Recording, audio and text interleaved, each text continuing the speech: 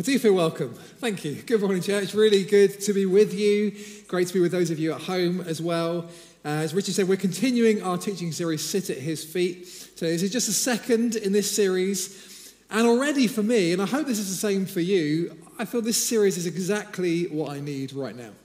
This chance to simplify and to come and focus on Jesus. I grew up on the south coast of Cornwall. It doesn't normally look like that, by the way. It's normally drizzling down there. But many of our families still live down in Cornwall.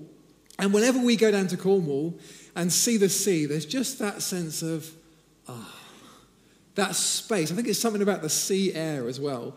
And there's a chance to breathe again. That's how I feel when I go there. And for me, this series feels a bit like that. Like it's a chance to breathe again, a chance to catch our breath. So we believe God is calling us right now to go after and to enjoy intimacy with Jesus, to sit at his feet. And you know, this could be transformational for us. It could be transformational for us as a church as we come again and enjoy his presence and spend time encountering him. But also, I think, as individuals, for many of us, this might just be the opportunity that we need to reassess priorities. To think about why we do the things that we do and to make sure those things that are really, really important to us, that those things are at the center of our lives, to do the one thing well and to put Jesus first. So as John put it last week when he kicked off this series, we're going to paint a portrait of Jesus through this series, adding a different layer each week. In all, there will be 10 different preachers in this series, each talking about a different aspect of Jesus' character. So where do we start with this portrait of Jesus? Well, we're going to start with a passage where Jesus describes himself. So we're going to look together at Matthew 11, verses 25 to 30. If you don't have a Bible, don't worry, the words will be there on the screen. But if you do have a Bible, I want to encourage you to open that now to Matthew 11, verses 25 to 30. We're going to stay mostly in this passage. And it'll be a passage that's very familiar to many of you. But there is so much in this, and I want us this morning really to sit and soak in this passage and to contemplate what it says. So Matthew 11, verses 25 to 30. It says this. At that time, Jesus said, I praise you, Father, Lord of heaven and earth, because you have hidden these things from the wise and learned and revealed them to little children. Yes, Father, for this is what you were pleased to do. All things have been committed to me by my Father. No one knows the Son except the Father, and no one knows the Father except the Son, and those to whom the Son chooses to reveal him. Come to me, all you who are weary and burdened, and I will give you rest. Take my yoke upon you and learn from me, for I am gentle and humble in heart, and you will find rest for your souls. For my yoke is easy, and my burden is light. Let's pray together, church. Lord, I thank you so much for this passage. I thank you for what it teaches us about the truth of who you are.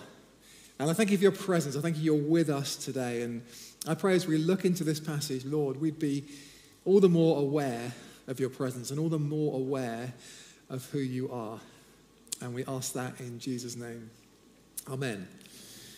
Amen. During our times of sung worship, I often love to look around the room. And I did this again today. And I do that because I love seeing people lost in worship. It raises my faith levels when I see that. And in this passage, we catch Jesus in a moment like this. He's in a burst of praise to his Father.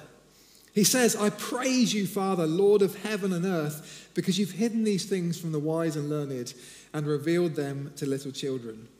Jesus is praising his Father for the way the Father reveals who he is. See, Jesus was seeing that many of the most educated and apparently wise people like the Pharisees and the scribes, were missing who Jesus was.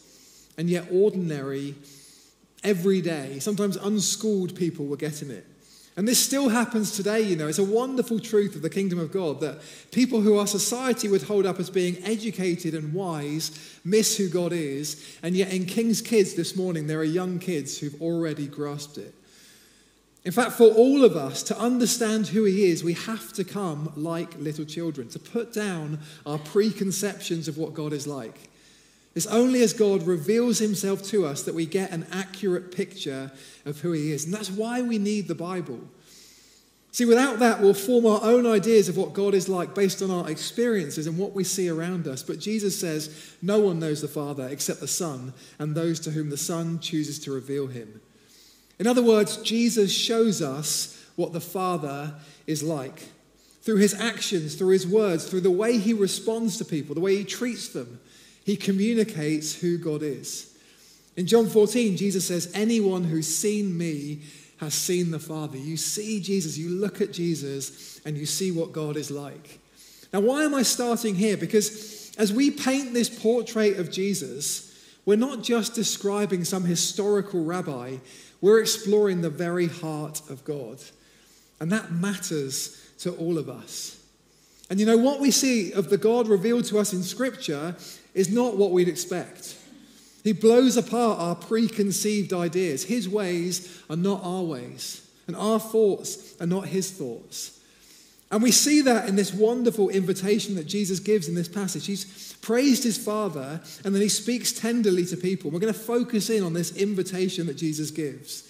He says, come to me, all you who are weary and burdened, and I will give you rest. Take my yoke upon you and learn from me, for I'm gentle and humble in heart, and you will find rest for your souls.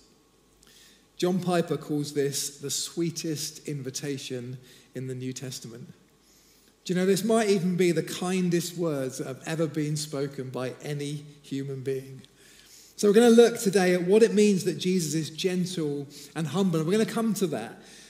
But I think we only get how sweet and how good this invitation is when we first understand who we are. So what does this passage say about us?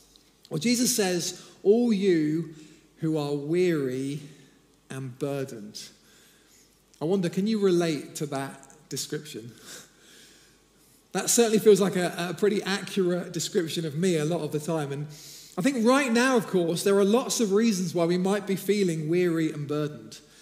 The effect of everything that's happened over the last couple of years, lockdowns and the impact that they've had on us. I wonder if what we've been through over the last couple of years has taken its toll on us in ways that we can't even understand and put into words. And many of us right now will be feeling a financial burden. Things like the cost of petrol and the cost of gas and electricity and food and all the events going on in the world around us. For you, perhaps life just feels very busy right now. I think many of us feel emotionally and physically weary and just needing a break. But Jesus promises here not a physical rest, but rest for our souls. What does he mean? Well, when Jesus says weary and burdened, I wonder if he's talking about a particular kind of weariness and a particular kind of burden. And this perhaps comes out more clearly in different translations of this passage. So the ESV says, come to me all who labor and are heavy laden. The Message version says, are you tired, worn out, burned out on religion? You get this sense there of striving, of having to do certain things. See, Jesus' original hearers would have understood this as being about the religious legalism imposed on people by the Pharisees. All those rules, all those things that people had to do to find peace with God. And later in Matthew's gospel, Jesus says about the religious leaders that they tie up heavy, cumbersome loads and put them on other people's shoulders, but they themselves are not willing to lift a finger to move them. And we might read all this and think, well, what does that have to do with me? What does that have to do with us reading that today? Well, perhaps we don't feel the need to follow religious rules like this, but I think many of us will relate to a restlessness that we have, a feeling of not measuring up, and a sense that we have to do certain things to prove ourselves in all kinds of ways, that our identity is dependent on our performance. And so we strive, we try to prove ourselves to other people, pushing ourselves to live up to the expectations that we set for ourselves and the expectations of other people. And you know, day after day of living like that is wearying. I think Jesus would describe this in terms of yokes. So we don't see many yokes these days, but a yoke was a heavy wooden harness that would fit over the shoulders of two oxen so they could pull a piece of equipment. And the oxen would walk together and would pull this equipment behind them. And so the thing about a yoke is it's not just the weight of the yoke itself, but you're attached to another animal. So you have to go at the pace of that other animal. And the point is, if we live for things other than Jesus, things like the approval of other people, it's like we're yoked to these things. And these things are harsh. And they'll drive us relentlessly, and they'll end up destroying us because we can never keep up. We feel like we're constantly having to keep going, almost like we're on a hamster wheel that just keeps going and we're never really getting anywhere, never able to stop. Well, sometimes a moment in life can cause you to step off the wheel for a moment and to think, where is all this going? I want to share a little bit of my own story on this, and particularly how it's played out over the last couple of years. Some of you might know some of these things, others of you won't. And I share this not for sympathy, but I share this because I don't want you to assume that just because I'm standing here preaching that I've got it all together on this. And I also hope that some of the things I'm going to share will relate to you, that you'll be able to relate to some of these things. So I think in some ways, I've always felt the need to prove myself to other people. I've always been a bit of a perfectionist. I like to do things really well, and I hate the idea of failing, that idea of failure. I really fear that, I think. And I've had a problem with sleep as well, ever since I can really remember. And I think a lot of that probably comes down to identity. I think it's all in the mix there. Like a feeling that the world rests on my shoulders and not on God's. I wonder if I really knew deep down that I was a loved child of God. I think I'd probably sleep a bit better. Well, about 18 months ago, I had a crash. Almost literally. It was the middle of the second lockdown. And it was a particularly stressful time. So Alice, my wife, was going through some pretty serious health concerns, and I felt stressed out, and I wasn't sleeping very well at the time. And on Boxing Day 2020, we were heading out for a drive as a family, and I had a blackout at the wheel of the car. So one moment I was driving, and the next I came around at the side of the road, and Alice, my wife, was looking very concerned. And the kids were understandably very upset in the back. If you're going to have a blackout, this is really not the place to do it. Now, fortunately, just before I blacked out, I'd sensed that I wasn't feeling quite right, and I'd managed to get the car safe. And it was still moving, but it was safe. So I didn't crash the car, and praise God, we were all okay. But it was a scary moment. And I haven't driven since then. I had a couple more blackouts last summer, and over the last year I've had several tests to try and get to the bottom of what was going on. And I think there may be medical factors involved, but I do believe that stress played a big part in this. And it's made me ask some questions that I'm still exploring, questions about the way I try to live and about what is going on under the surface in my life. Questions like, who am I living for? Why do I feel this underlying need to prove myself day after day? Now, your story might not be as dramatic as that, but I want you to think just for a moment, are there aspects of this that you can identify with? Do you ever feel that burden of not measuring up? Do you ever feel weary from trying to prove yourself over and over again? If so, what does God want to say to you in this? Let's just ask him right now. Let's just take a moment here. If that's you, if you know that you have that kind of burden, if you feel that kind of weariness, just ask God what he wants to say to you right now.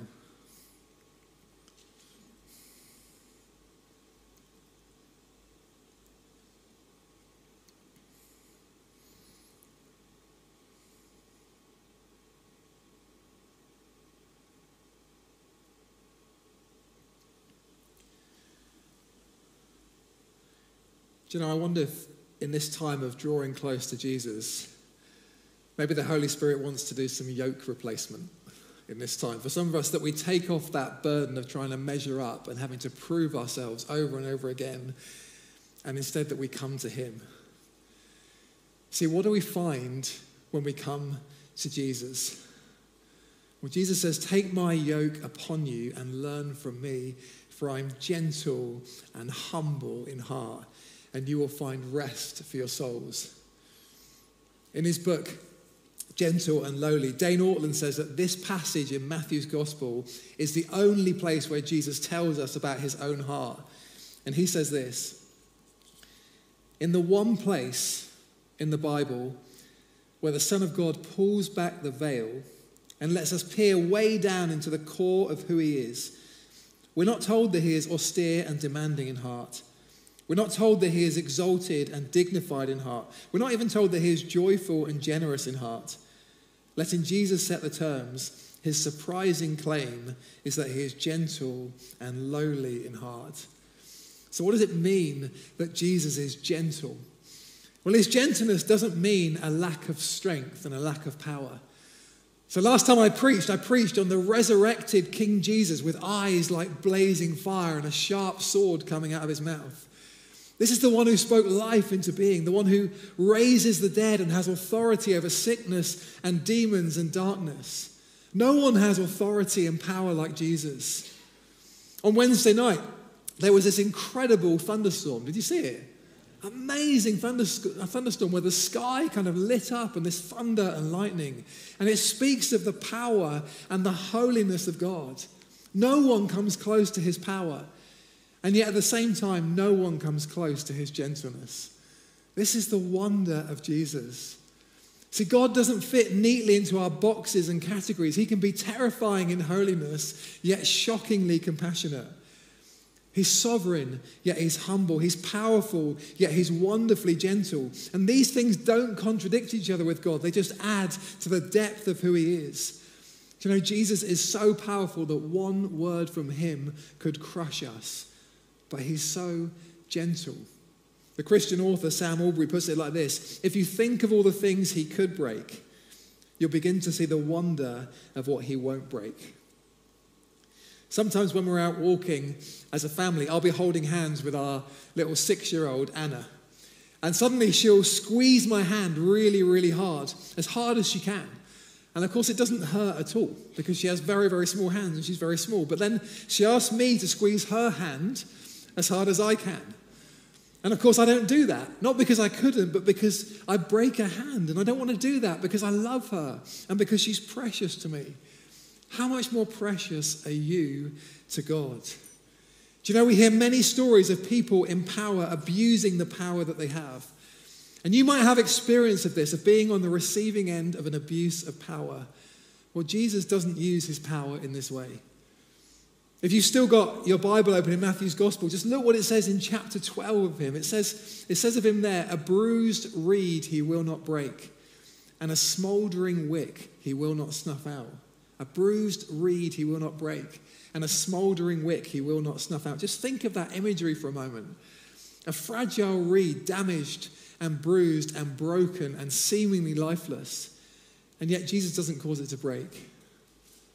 A smouldering wick, just a tiny flicker, the smallest wrong move could snuff it out. And yet Jesus cares with such precision. And we see this in the way Jesus treats people right through the gospel stories. See, when Jesus encounters self-righteousness and hypocrisy, he challenges it, he confronts it head on. But when people come to him honest and broken and repentant, they receive wonderful gentleness and humility. Think of the way Jesus is with a woman caught in the act of adultery. The shame that she must have felt as she was brought before Jesus. And he doesn't waver on sin, but he's so gentle with her. How about that woman who, with a reputation as a sinner, who wept at Jesus' feet? And while others questioned Jesus' discernment in letting her do this, Jesus sees her heart and he's so kind and so gentle with her. See how Jesus is with Peter. Even after Peter denies that he even knows Jesus, Jesus is gentle in the way he forgives him and restores him. And you will have examples of your own life, I'm sure, of where Jesus has been incredibly gentle and humble with you. And I want to encourage you to look out for that this week. Look out for the gentleness and the humility of Jesus. It's likely that in this room today, there will be bruised reeds and smouldering wicks. Maybe that's you right now, that you feel bruised by life's experiences, that you feel bruised by the expectations of other people, perhaps by religion. If that's you, he understands the reason you feel like you do. And he says to you, come to me. For all his power and holiness, he is gentle and he's humble in heart. Not that he's soft, not that he's tolerant of sin, not that there's never correction needed, but he loves you and he's committed to your transformation and he will not crush you in the process. That's been my experience, the kindness and the gentleness of Jesus. For all my striving and all my trying to be God, he is so patient with me. When I come to him really needing forgiveness, he's so kind. And through the medical tests that I've had over the last 12 months, I've experienced the presence of God and the kindness and the humility of God. Or maybe there's people here or people watching at home and you've never come to Jesus because you worry about how he'd respond to you. Maybe your idea of God is that he just stands back and watches you, waiting for you to mess up. Again, he says to you today, come to me. He's gentle and he's humble in heart. What does it mean that he's humble? Well, it means this. It means he's approachable. He's not aloof. He's not distant. He comes. Maybe the Apostle Paul put this best when he wrote this about Jesus in his letter to the Philippians. He wrote that Jesus, being in very nature God, did not consider equality with God something to be used to his own advantage.